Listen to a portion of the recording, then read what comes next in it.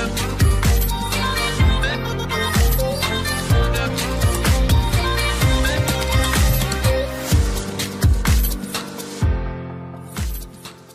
everyone, welcome to another episode of the Market Disruptors Show. Today I'm sitting down with Danielle DiMartino Booth. She is the CEO and founder of Quill Intelligence, former Federal Reserve insider, and the author of the book Fed Up.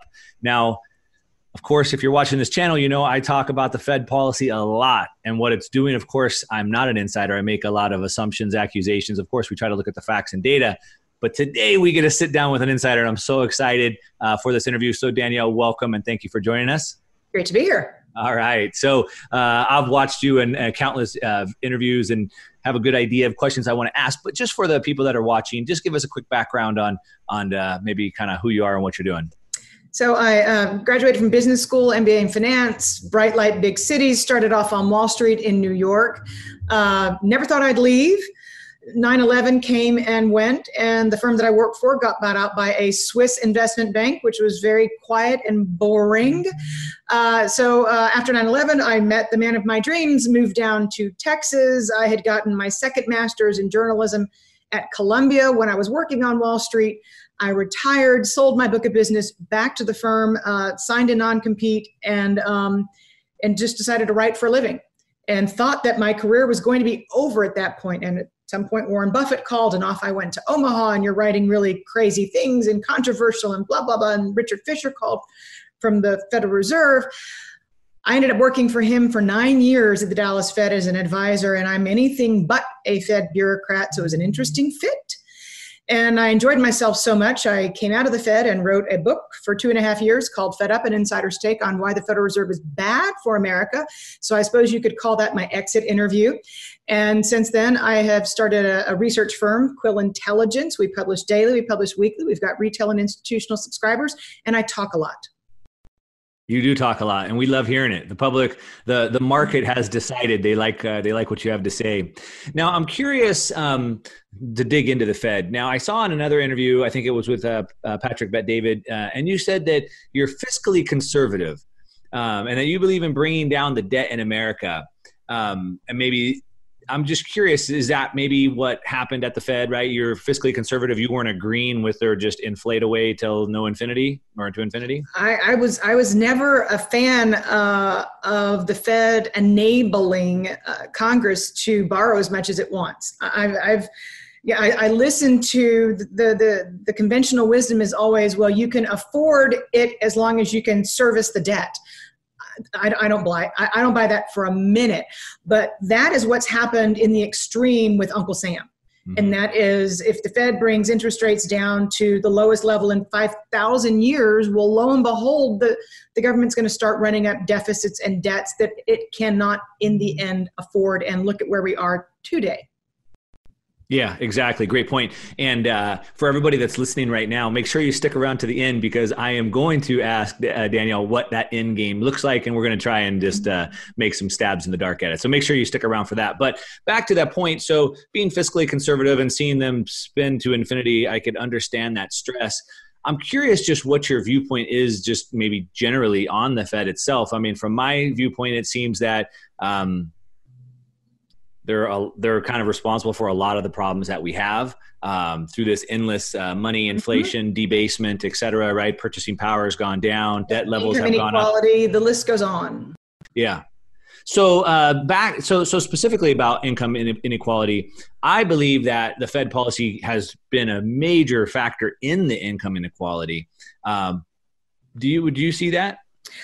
Yeah, I do. And it's not only about quantitative easing and injecting liquidity into the system. It's also about indexing. And the whole idea of the Fed putting a floor under markets, which started with Alan Greenspan in 1987, in the weeks and months that followed the Black Monday, the crash of 1987, he went so far as to allow the New York Fed Markets Desk to inform Wall Street bond traders ahead of Fed moves to inject liquidity into the system. So that was kind of when moral hazard was born, when the Fed put was born. And it's just gotten to be bigger and bigger and bigger over the years. But what's come out of this is this idea of don't fight the Fed. And what Don't Fight the Fed has done is it's fed this huge indexing industry, because you don't need to pay for active managements when a monkey or Dave Portnoy, take your choice, can simply throw darts at a wall and make tons of money because they own anything and everything and it all goes up. But what's actually happened in the background, the S&P 500 recently hit an all-time high and we exited from the bear market and there were fireworks going off. If you took out the S&P 5, then the stock market was down about 3%. Mm-hmm. So, but to the point of the Fed and income inequality and Don't Fight the Fed and indexing, if you don't fight the Fed and you put your money in the Vanguard S&P index fund, then you're just going to make sure that the biggest companies get bigger. And when big companies get bigger, what they do when competition comes along is they eat it. And anytime there's an innovator, you can speak to the people who sold, I think it's Instagram. And they thought they were really wealthy when they sold it to one of the big five, right. But they realized a few years later that instead of multimillionaires, they could have been billionaires, right. But they didn't. But what's happened, because the Fed makes the biggest companies bigger and because the Fed fosters monopolization of the US economy, it ends up stifling innovation. It ends up killing the ability to be an entrepreneur. And you take the wind out of the American dream of anybody being able to start a business and become successful, because it's much harder to do if you live in a monopolized economy, which is something that the Fed has fed. Yeah, that's such a great point. And to be honest, it's something it's a little bit of a different twist than I've actually looked at. Obviously, I see government policy going into a lot of the monopolization, but haven't really thought, and of course the easy flowing money goes into that as well, letting these big companies, these tech companies run at massive losses, right? Like, that's one reason why I think like Warren Buffett's maybe kind of lost it, because he's still looking for that value investor. But today companies aren't about making money. They're just about growing.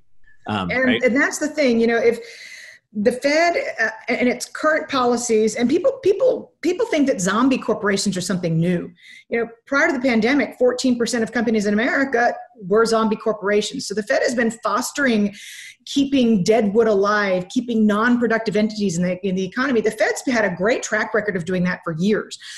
Post-COVID, it's popped up to 20% of companies because the Fed's been so aggressive at keeping companies that should go out of business alive by putting more debt on their balance sheet yet. But there's something beyond the zombie, the danger of creating all of these zombies and the fact that it's going to suck productivity out of future growth and hold back the ability to create jobs, because you're keeping companies in the industry when, if they came out, innovators could enter.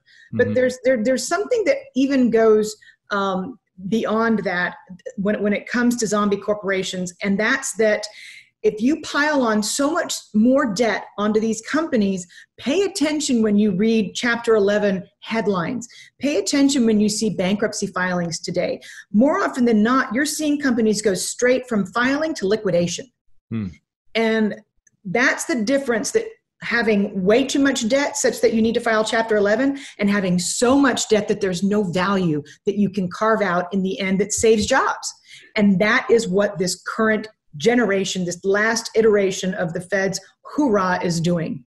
Yeah. So just to dig into that just for a second. So typically you would see a company file for Chapter 11, which would give them protection to reorganize. But you're saying they're not bothering. They're just going straight to liquidation because there's just no hope. There's no hope. And because there's so much more debt than there would have been otherwise had the junk bond market not been kept wide open by the Fed to keep them alive when they otherwise would have had to restructure. The more debt you pile on, the less value you can extract in the end. Yeah, and that's been my argument. Creditors. Yeah, that's been my argument, with this whole, just picking out airlines, for example, which I know you have views on the airlines, but, everyone's like, oh, we can't let them go bankrupt. And it's like, well, we need to protect the jobs and this and that. And it's like, well, just because they go bankrupt doesn't mean the jobs go away. They just get reorged, right? And they get rid of the debt. Exactly. And now they're a lean, mean company that can grow again. But instead, you're saddling them with more debt. That's not like a good thing, but like... Yeah, American Airlines had in one press release that they were going to be issuing $2 trillion of debt. And oh, by the way, on September the 30th, when the bailout expiration ends, they're going to be upping their layoffs from 20 to 25,000 people. Who puts that in the same press release? Yeah, the nerve of these people. So it seems like, I'm not the brightest guy. I don't have your pedigree, but it just seems like so obvious to me. And I see comments. I mean, I see 10,000 comments a week on my videos, and it seems like people get this. Would you say that the Fed policy to do this is they're completely just missing the picture, or they know what they're doing, but they're doing it anyway? I think it's the latter.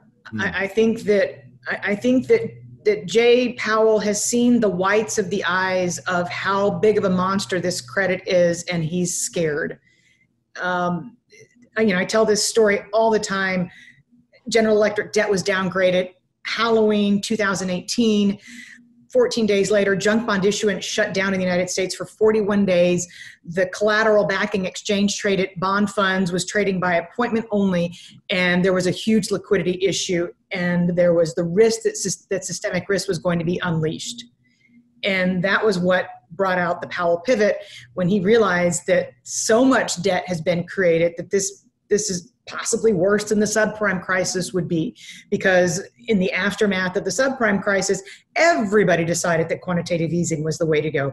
Everybody was lower for longer, whether it became a global phenomena, and now you have pushing $300 trillion of debt worldwide, and a beast that central bankers simply don't feel like they can tame. Yeah.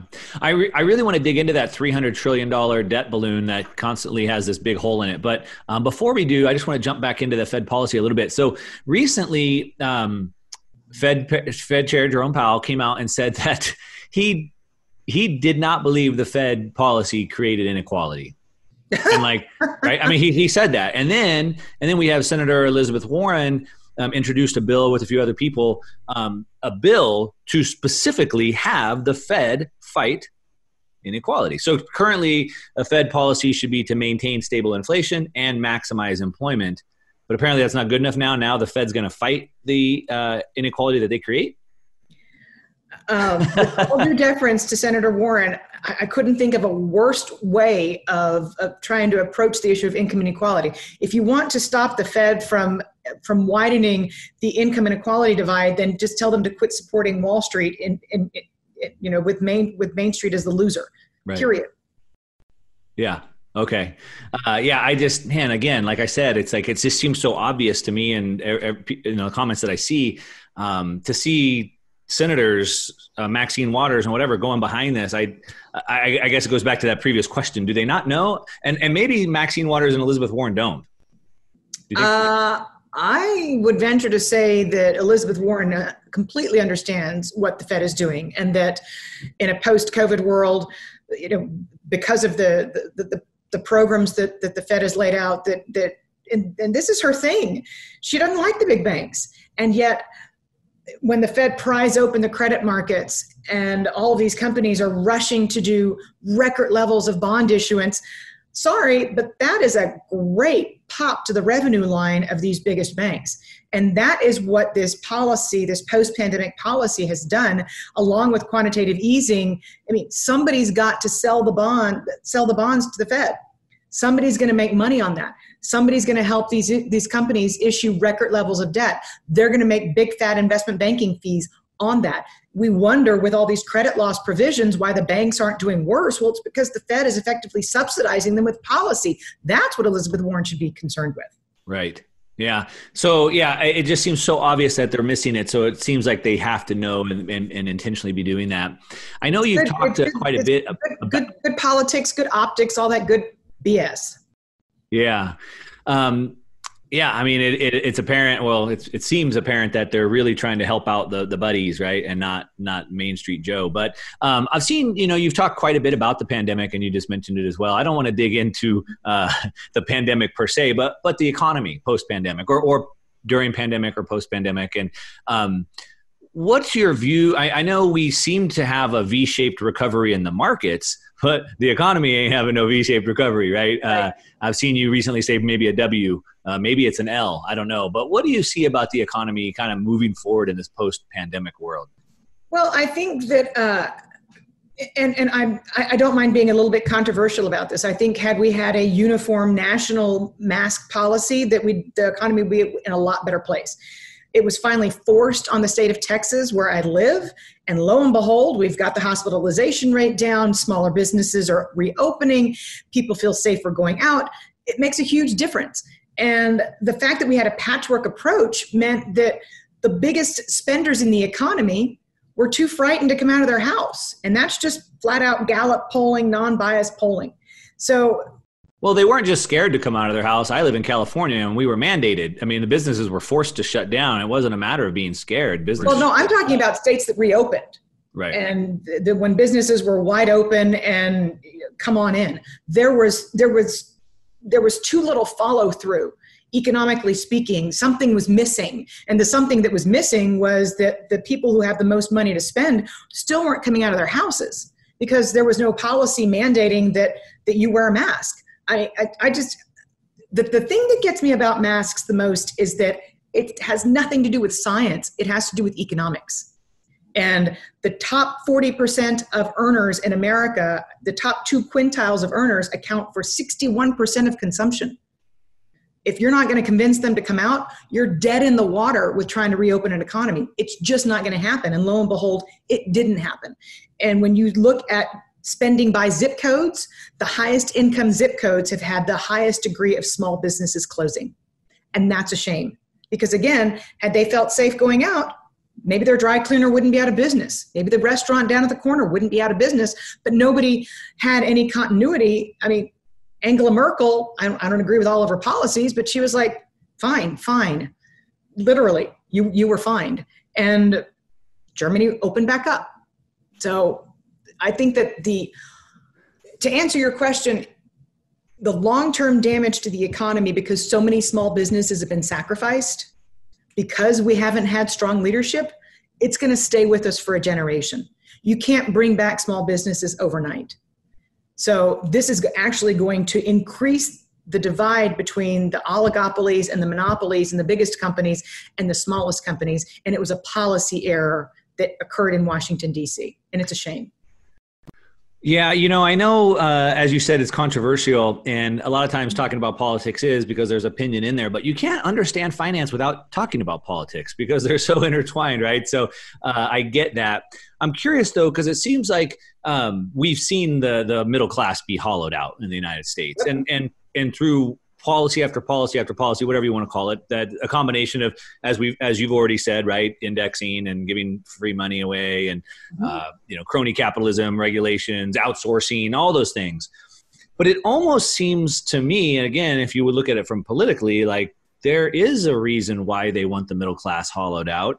And this almost seemed like a continuation of that because it's the mom and pops. I can't go to my local store, but I can go to Walmart. I can't go to my local hardware store, but I can go to Home Depot. Like it's like purposely targeting the middle class almost.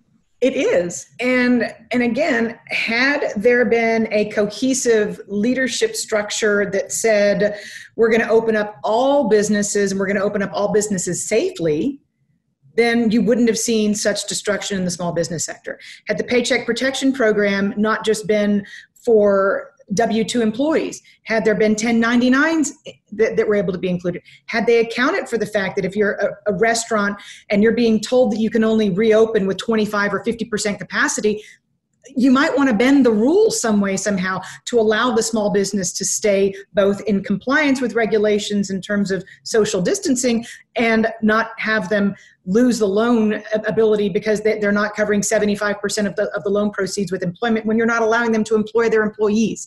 So Washington, in my opinion, has completely failed the middle class yet again. And at the same time, they've effectively introduced socialism into the U.S. economy with the stimulus bill. And now that workers in the economy have gotten a flavor for what $24 extra $100 a month feels like, they're like, I like this universal basic income. Let's get some more of it. Yeah. So it's a dangerous path we've gone down to have signed in legislation without really thinking about it. Legislation that helped people not work and legislation that put hardworking small businesses out of business. Yeah. So I agree with what you're saying. I mean, you're talking about multi-generations or a decade to come back. I think maybe multi-generations because we've seen like restaurant chains that have been passed down through multi-generations that are gone now. And so a lot of that's not coming back Right. at all. And also like, I grew up racing dirt bikes, super dangerous. I have metal in every limb of my body. It's one thing. Three boys. I'm happy they didn't take that up, even though one of them flies planes. Anyways. Yeah, I mean, it's one thing that's helped me with investing because I'm not afraid of the risk, but it's also I've made a lot of money, I've lost a lot of money. But my point is my doctor would always tell me stay off of it. So I go there and I'm like, hey doc, my ankle kind of hurts. Stay off of it. But like, hey, I got to go to work. I can't just stay off of it. So I thank you for your opinion.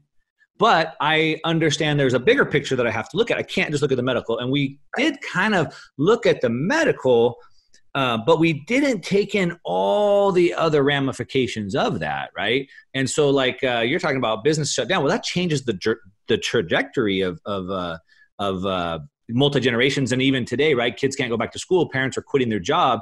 You take 2 or 3 years off in the middle of your career, you're not getting back onto that same trajectory you're on. And then your kids aren't going to be on the same trajectory, right? That's right. It trickles down and it's a real crying, dying shame. It truly, truly is. Again, there was a way to safely reopen the economy. If you look at certain countries in Asia that have been scarred by prior pandemics, they never shut down.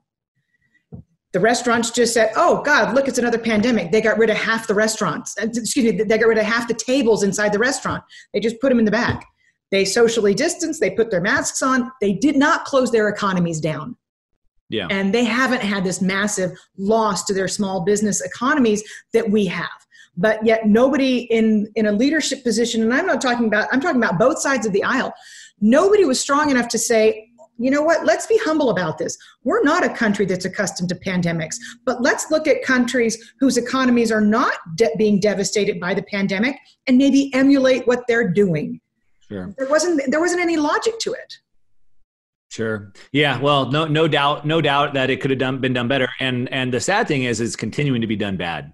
We'll see how that goes on. But jumping back into the Fed stuff, because I got my Fed insider, so I want to ask you questions there. They're constantly saying they have this target of 2% inflation.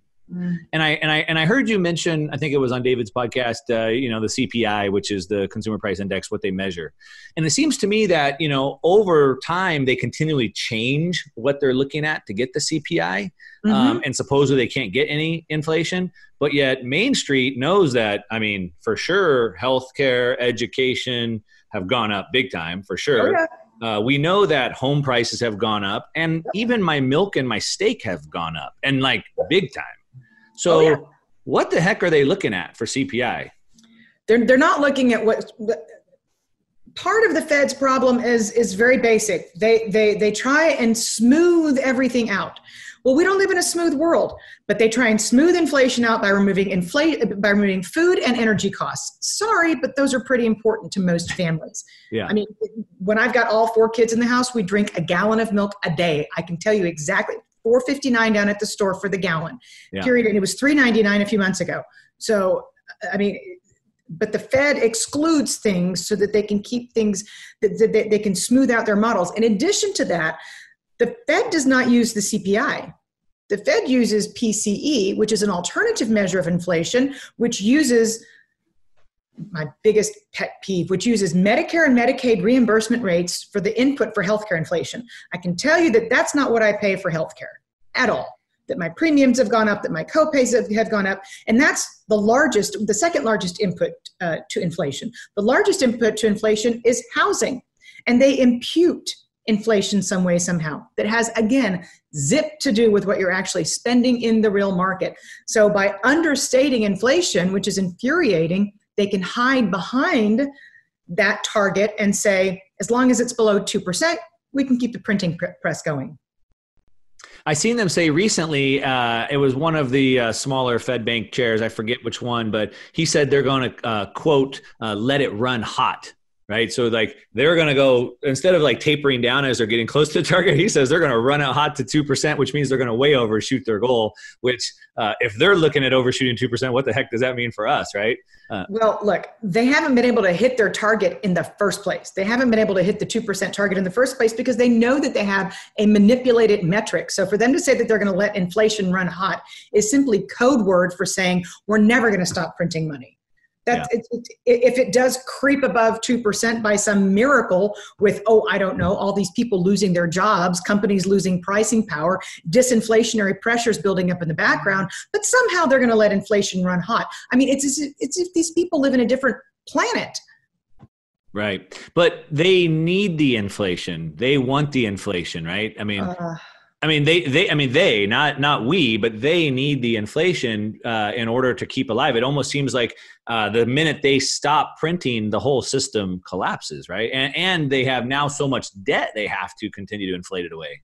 Is that correct? They want inflation to inflate away the debt. Right. But at the same time, if they truly had higher interest rates, this whole house of debt cards would it would implode under the weight of whether you're talking about a household's debt service or a corporation's debt service, an inability to refinance, or for God's sake, Uncle Sam's, what the interest expense of the country would be if we truly had normalized interest rates as you think about it. Inflation is actually the Fed's worst damn nightmare.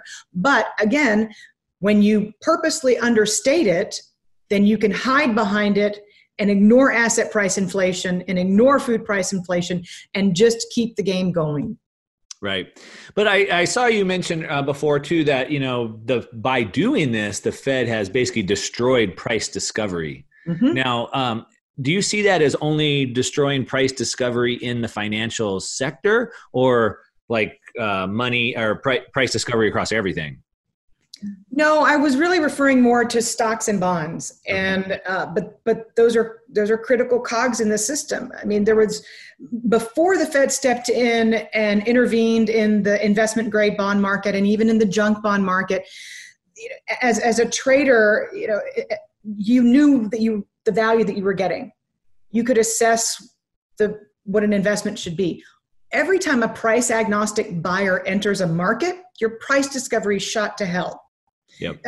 If you want to extrapolate that to the real world, private equity-backed investors swarmed into certain inland empire, Phoenix. They went into certain markets in America and bought up prices without even inspecting the homes. And lo and behold, today we have home prices that are too high. Mm-hmm. And they started this cult of investing in homes. And that is something that I also leave at the foot of the Fed, because if money is so cheap for so long, investors are going to find new and exciting and different ways to come in and destroy price discovery in real markets that affect households as well. Yeah. I've definitely been influenced big time in the Austrian school of thought, right? A lot of the Mises stuff and whatnot, and a lot of F.A. Hayek. And, they talk about like money is communication. And I kind of believe that, central planning fails. And so how do you organize 330 million people? And so through money is communication, is price discovery. So how do I know I need to order new supplies? How do I know I need to raise the price of my thing, right? Well, the market can organize all those people when there's price in there. But when money is distorted, then nobody knows what the heck to do. Do you see that? And that is also the case when it comes to companies, the ease with which companies can access borrowing as well. And so they end up taking on more debt than they should because they think that and then all of a sudden when you have a recession come along, poof, they're gone. Yeah. So the ability to run businesses at the most fundamental level, to your point, depends critically on true price discovery. Which is why when you look at socialism and you look at the problems it has when they have everything controlled by the government, you lose all of that, and then you end up with massive shortages. They don't have enough parts to fix their car. They don't have enough food to eat, right? And it's all because it's been completely captured and controlled. Yep. I lived in Venezuela. I lived in Venezuela before socialism came about. So I'm a big study of that, and nothing scares me any more than the armies of modern monetary theorists who think that that we can just print away as much as we want to give everybody everything they need in a pony. And no, it's a very slippery slope. But again, I don't think there's enough of a recognition of the fact that we've taken a step in that direction with the magnitude of the stimulus bill. If you look at the past 6 recessions, if you look at the past 6 recessions going back to 1970, disposable personal income adjusted for inflation declined by 0.5% during those recessions. Real disposable income, inflation adjusted disposable income in this country has risen by 32% in the current recession on an annualized rate, because we've given away so much. But again, we've taken socialism for a test drive. And my greatest concern is that there's going to be enough critical mass to keep it going, because we have to remember this was signed into law with a Republican in office. They wanted $1 trillion instead of 3, but yeah. The one thing that I kind of look at, and of course, I mean, I see the same thing, and like Bernie Sanders, the first guy running on an open socialist platform, but I don't look at it as like a defining moment. We were capitalism and now we're socialist, right? It's always like a blend. And so it's like, we're part socialist, we're part capitalist. And people point to, some of the Nordic countries and say this the same thing, but everyone's kind of like a blend. And it seems like maybe, and you can speak to this because you've been there, but maybe Venezuela was way more socialist. China had started to become a little more capitalist, right? We've seen that. But like you talk about like the money going out, the stimulus, whatnot, but we already have welfare. In California, if you were to before pre-pandemic a year ago, if you were to collect all the welfare benefits that are available to you, I think it's like almost $40,000 a year. Mm-hmm. Hawaii was the highest state in the nation. I think it was like $60,000 a year, and that's no taxes. So like we're already kind of had a socialist nation, I would say, right? We, I like to say that the past 10, 15 years, because of Fed policy, because of interest rates at or close to the zero bound, that we've had the stealthiest expansion of the social safety net since FDR was in office. People just haven't paid attention to it. And again, borrowing costs at artificially low levels bring about all manner of sins, and we've seen them. We're more aware of them today, but this has been going on for a very long time. Yeah. Now, I know I want to start wrapping it up here, but for everyone who's still listening, we're going to dig into the inflation versus deflation debate, or not debate, but the conversation. But before we get into that and where this end game is, but before we get into that, talking about deflation, you had mentioned how technology has improved things. And now with post-pandemic, people working from home, streamlining things like that, technology is and should be deflationary, right? We make things easier and it's deflationary. And for me, it seems like deflation is a really good thing. Like, do I want my dollars to buy more things in the future or less, right? The Keynesian system has taught people that we need inflation. Where do you sit on that? Do we need inflation or is deflation good? Well, we don't need deflation in our earnings. That's for sure. And that. But if they purchased more, it's always purchasing power, right? There is always purchasing power, yes. But you're talking about utopia. You're talking about people with no debt.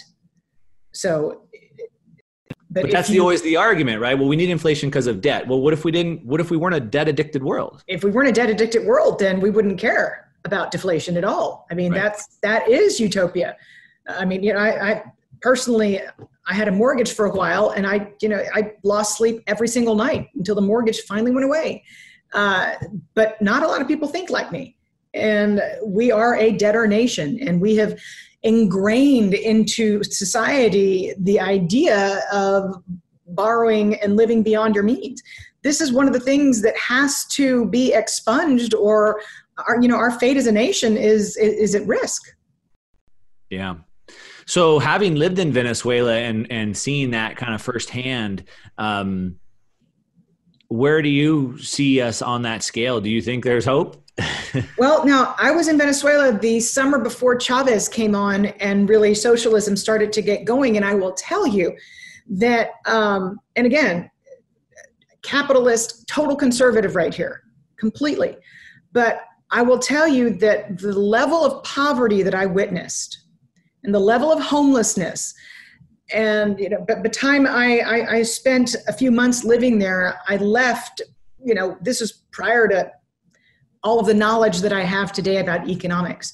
But just as somebody observing what was going on, I knew that the environment was ripe for somebody to come up and try and help the people.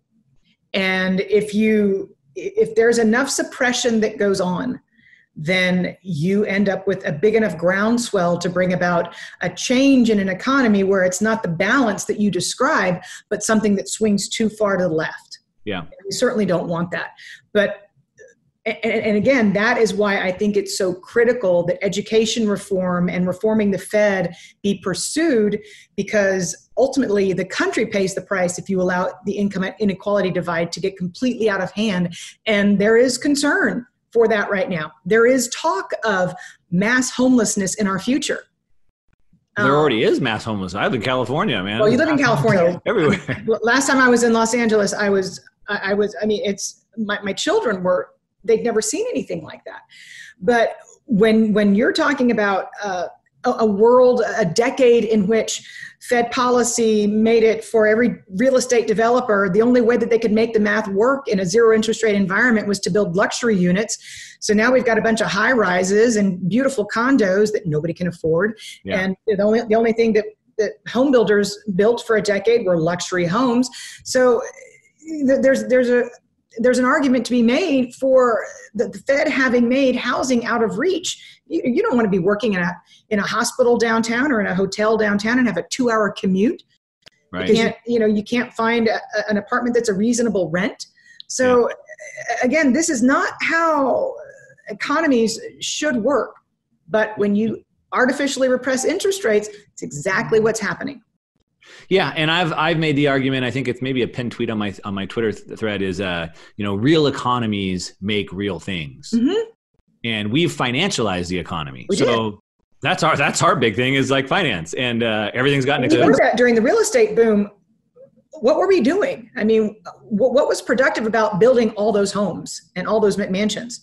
I mean, we came out on the other end of it. There was demand for those homes because the price signal was wrong. Of course, the price signal was wrong because Alan Greenspan, interest rates too low for too long, and subprime mortgage went through the roof right in your backyard. New Century, Countrywide, all those names probably ring a bell. Oh yeah. I got caught up in that, and unfortunately, it didn't end good for me as well. And that's part of the reason why I really dug into gold and learned about hard sound money and found Mike Maloney and Ron Paul, and I started chanting "In the Fed" with him, and here I am a dozen years later. But getting back into that, I would just say one comment. I didn't have this on my list of things, but I'm 45, so I'm like old enough to have kind of grown up to like be fearful of the USSR. And I remember thinking like communist Russia, like they tell you what you can do for work and what you can't do. And I remember as a kid, like people like coming from Cuba and like risking their life. And I was thinking like, oh, they're swimming in shark infested water to like escape, and I remember the Berlin Wall. And I remember these thoughts as a kid, like, what if I was like at my friend's house and then I woke up in the morning and the fence was up and I couldn't get back? And like, we have all these examples, and we have real life examples. Venezuela, right? Why do people still think it's a good idea? Well, it's an easy way of thinking. It is. It's the easy way out. And on top of that, you've had a lot of corruption in public education in America, such that you have generations of people who feel like they're stuck in this loop and they can't escape poverty. And in many cases, you can't. I mean, I've actually written some ideas down. I've published some papers about education reform. And, if you want to spend taxpayer dollars on something, then make sure a working mom has childcare coverage in the first few months of a child's life so that she can rejoin the workforce. Don't make it so prohibitively expensive that she has to drop out and go on welfare, because then she's going to be stuck in a loop and her kid's going to be stuck in the same loop. And there's make it to where people can work. And that is what you need to do, I think, to ensure that, because working parents teach their kids to get educated. Parents who don't work, don't. And that is part of the problem, is it comes down to the parents, and that is part of where financial illiteracy is so rife in this country. Yeah, we could have a whole show on that, and I don't really want to jump into that. But you're absolutely right. It's always about education. Our food that we eat, our medicine that we take, everything always boils down to education. And I think the system has intentionally, we know this, right? We know it's been taken over, and it's intentionally created a bunch of victims. Like, hey, you can't get ahead because you're poor. You can't get ahead because you're black. You can't get ahead because you're a woman. And now, when you become a victim, then you're looking for a savior instead of empowering people. Right. And so, I mean, just that little minor shift. And I just had this thought, this like analogy, and it's like, right. If the state is going to keep us safe from every virus and every sickness and every poorness and all these things, well, like, shoot, just put me in a cage and give me a steak once a day. And like, I'm good. Right. Like a lion, I guess. Like, I won't roam the plains because that's a hard life on the plains. Sometimes I don't eat. I have other animals and hunters that try to kill me. So put me in a cage and just give me a steak every day and keep me safe. Like, and that's kind of like where people are at, right? Anyway, that's a whole nother conversation, but let's jump back into this. I know we're going to wrap it up here. So I know that you're really bullish on gold. You've talked about that. And right now we've got one too many speculators in the house, in my opinion. But anyways, yes, it is a long-term hold. What do you mean by that? Warren Buffett jumping in? No, I don't think he's a speculator. I think Warren Buffett jumping in is a reflection on the fact that there's nothing of value to buy out there right now because prices are so distorted. No, I just mean that it feels like there's been a lot of hedge funds, a lot of fast money has moved into precious metals of late. But you're always going to have that at certain times in economic cycles. Sure. But I would say, you said it's just a long-term hold, right? So we see Fed can continue to print money. Interest rates are probably going to continue to be held low for a really long time. Why hold bonds that are going negative when I could just go to gold, right? So there's like this Actually, my long maturity bonds have treated me very well. I still have those too. So well, you're locked down. I'm talking about like treasuries, you know what I mean? Like treasuries, I'm going to get 1% or 0.5%, but adjusted for real inflation or whatever, it's like, it's a negative. What are your thoughts on Bitcoin? I think Bitcoin is kind of the young hip crowd's gold. I think that it is a reflection of the disgust with fiat money and the Fed monetizing the debt. I think Bitcoin I literally think it's a modern day equivalent to gold, or I think that that's how it's perceived. Mm-hmm. From what little I understand about it, the economics of mining for Bitcoin are not ideal. And once quantum comes about, I think that could revolutionize how the world views cryptos. But at the same time, we already know that all major central banks in the world are looking at sovereign cryptocurrencies such that you have to wonder, if there are crypto sovereign currencies, what the fate would be then of something that was not sovereign. Well, Bitcoin is not cryptos. So Bitcoin is a decentralized system that's built on proof of work on a miner system. So all the other cryptos are centrally controlled, and sovereign cryptos will be the same thing, centrally controlled. And we know where centrally controlled things go, they become manipulated and distorted. A decentralized technology that is not able to be manipulated, inflated, distorted, whatever, is different. And I always think about F.A. Hayek. He said that there will never be a sound money again until we take the thing out of the hands of the government. And it can't be done in a forceful way. It has to be done in a sly, roundabout way. He said that like in the 80s, and so foretelling, because that's kind of where we're at. So as a Bitcoin person, we believe that we want to opt out. We're opting out of the system, right? Getting our money out of the financial system. All right, forget the Fed, forget this whole thing. We're just going to take our money. We're going to vote with our money, right? And we're opting out. Gold is opting out as well. Do you think if enough people opt out with their money, it makes a big difference to the Fed? Are we going to win that war opting out? Oh, I think if you have enough adoption of anything, then it will win. I mean, that's a rhetorical question. It works as long as everybody agrees to it working. That's a bigger battle to fight. Yeah, I don't see a government ever saying, hey, let's just forget the dollar and move to Bitcoin. Like, of course not. They're going to want to control it, manipulate it, but it's like the people's money. and again, in Venezuela, like, and they say, well, they have the army, they can force you to use their currency. Well, no, they can't. Like, if people don't trust the money, they're not going to use it. I'd rather just trade you water for bread. Right.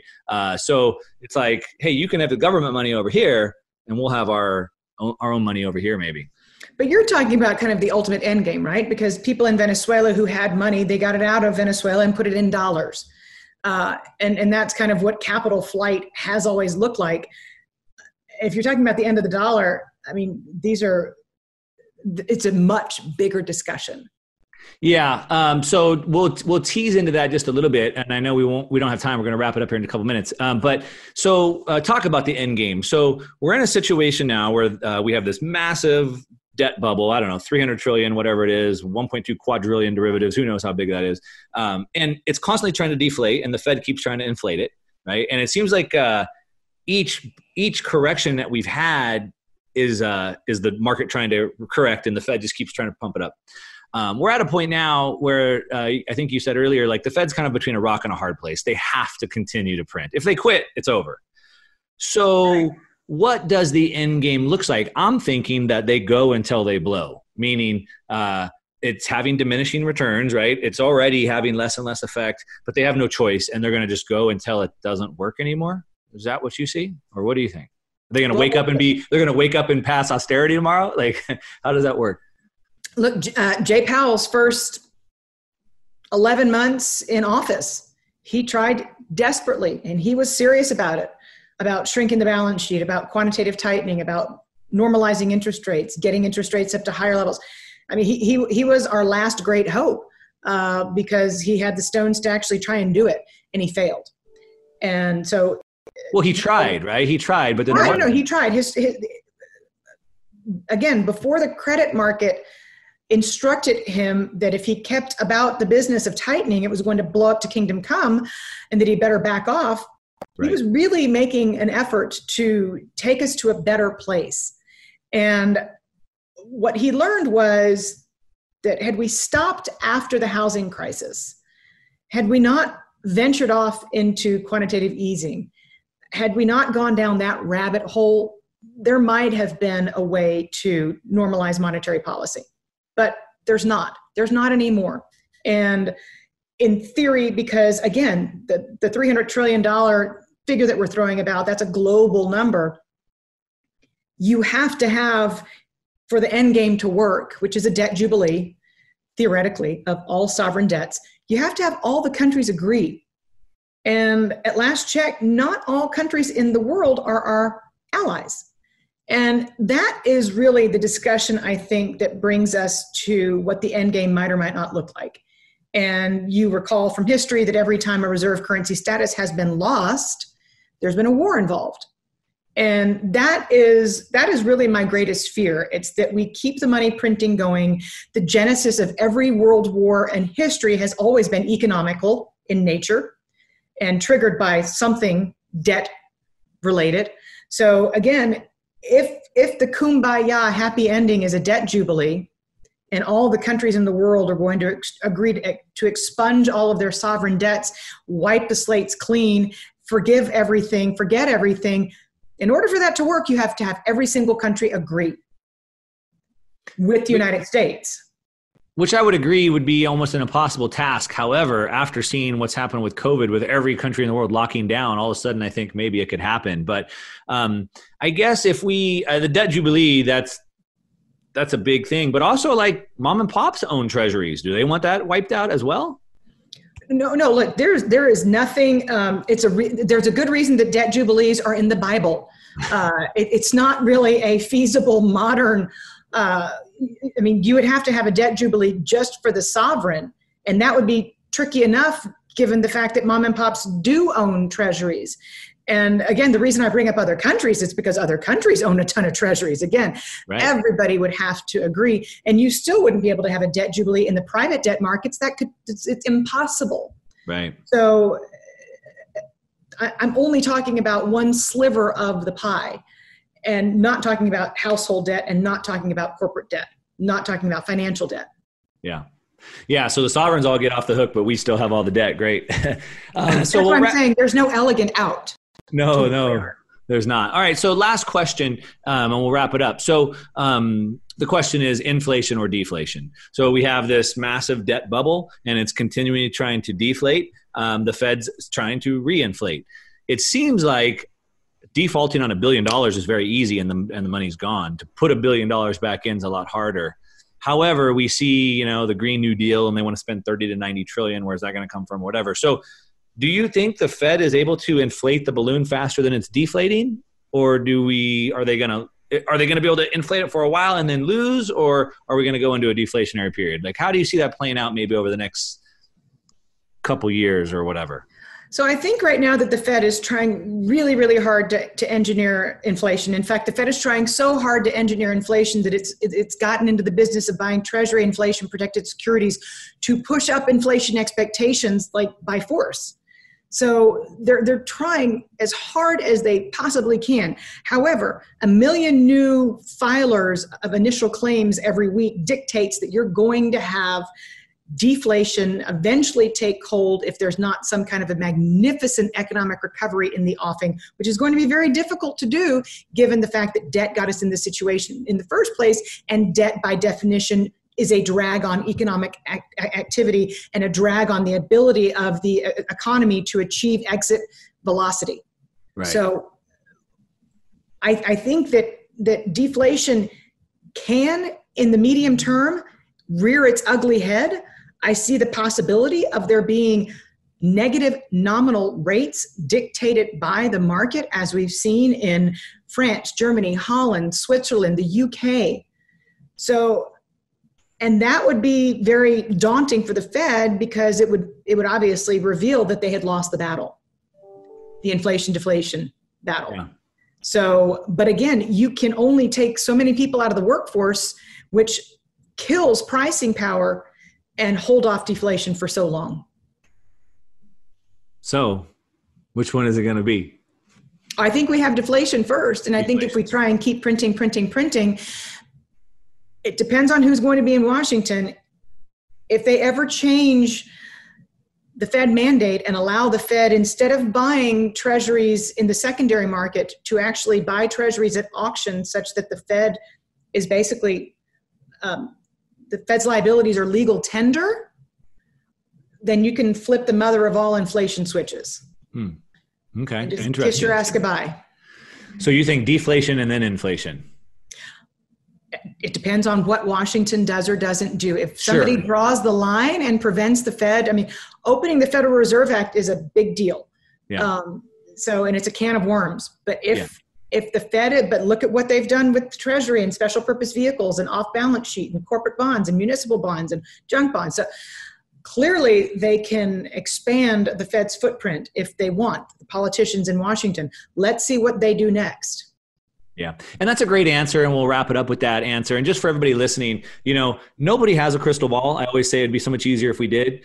And so myself, I never give predictions. And obviously Danielle is trying to stay away from it as well. And what we do is we look at probabilities, right? Like, hey, this is probable. It's not a very high probability. But if these things happen, then it could, right? And so for everybody listening, just try to always think about things in that framework and pay attention, watch for the signs.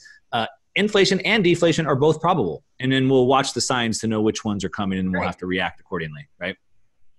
You've got 10, 20% of the workforce, depending on what statistical agency is telling you what the data is, out of the workforce. I'm sorry, but a monkey could tell you that that's disinflationary. Yeah, exactly. But money printing eventually is inflationary. And you're right. You just have to assign odds. Yeah, great. Okay, we're going to wrap it up with that, Danielle. I appreciate you so much. I know we've went maybe a little bit over, so I appreciate that. Now, of course, you're all over the internet with all your interviews, but maybe do you want to direct people to where they can go follow you for more? Sure. You can always follow me at DiMartino Booth. I am the most active by far on Twitter. Come on over to my YouTube channel as well. And if you really want a great education and good entertainment every day, then become a subscriber at Quill Intelligence. We're happy to have you. Great. And I'll link to all that in the show description so everybody can go find that. And with that, we're going to wrap it up. Danielle, thanks so much for joining. Thank you. Take care.